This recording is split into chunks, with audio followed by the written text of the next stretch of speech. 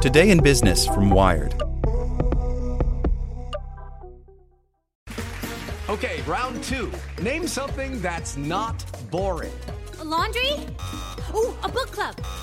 Computer solitaire, huh?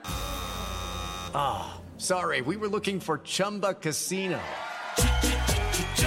That's right, ChumbaCasino.com has over 100 casino-style games. Join today and play for free for your chance to redeem some serious prizes. ChumbaCasino.com. No purchase necessary. Void where prohibited by law. 18+ terms and conditions apply. See website for details. As a longtime foreign correspondent, I've worked in lots of places, but nowhere as important to the world as China. I'm Jane Perlez, former Beijing bureau chief for the New York Times. Join me on my new podcast, Face Off, U.S. versus China, where I'll take you behind the scenes in the tumultuous U.S.-China relationship. Find Face Off wherever you get your podcasts. Hey there, this is the spoken edition of Wired. Trump vows speedy path to 5G, but offers few new ideas. By Clint Finley. President Trump Friday confidently declared that the U.S. will lead the world in deploying the next generation of wireless services known as 5G. The race to 5G is a race that the United States must win, Trump said at a White House event flanked by farmers in cowboy hats and workers in hardhats. It's a race that we will win. But the plan outlined at the event by Federal Communications Commission Chair Ajit Pai doesn't offer any new ideas to accelerate the growth of 5G in the U.S. 5G networks are expected to eventually make today's typical home broadband connections feel like the dial-up connections of the 1990s. The fear shared by politicians across the political spectrum is that if the U.S. falls behind China in 5G, Chinese companies will overtake U.S. leadership in the global technology industry. Europe fell behind the U.S. in deployment of 3G and 4G networks, which may have helped U.S. companies like Apple and Google become the dominant players in the mobile revolution, ahead of European companies like Nokia, once the biggest handset maker in the world. Last year, a leaked National Security Council document suggested the U.S. government consider building a government-owned 5G network. The White House quickly denied that it had any plans to act on the proposal, which was widely panned across the political spectrum.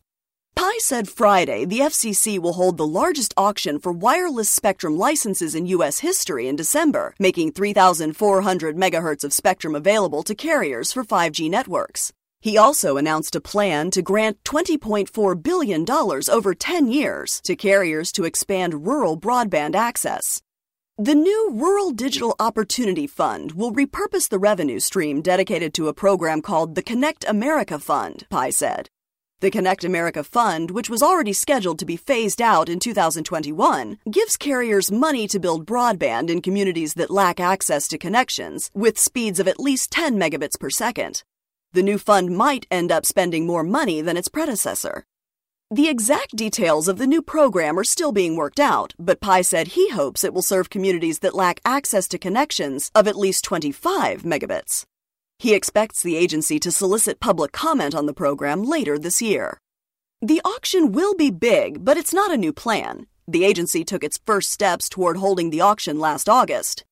Meanwhile, the agency has auctioned about 1,550 megahertz of spectrum intended for 5G since November.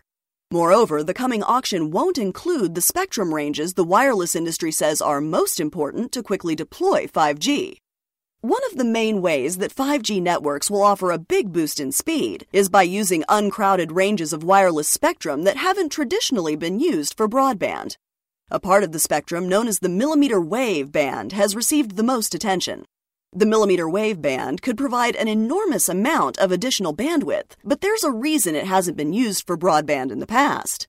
Millimeter wave signals are easily disrupted by obstacles like trees, people, and even rain. To work around this limitation, carriers plan to deploy lots of small access points instead of relying on a few big cell towers as they do today. Building this new infrastructure will be expensive and time-consuming. In recent years, carriers have turned their attention to the mid-band of the spectrum. The mid-band might provide slower speeds than the millimeter wave band, but carriers could use existing cell towers to deliver wireless service in the mid-band, which should result in cheaper and easier deployment. Making more mid-band spectrum available to carriers was a top concern in a report published last year by the wireless industry group CTIA, which said that China and South Korea were ahead of the U.S. in dedicating mid-band spectrum to 5G. But the auction slated for December only covers millimeter wave spectrum. The FCC is considering 3 proposals that would free up more mid-band spectrum for future auctions. Friday's announcements aren't the FCC's only efforts to speed the deployment of 5G.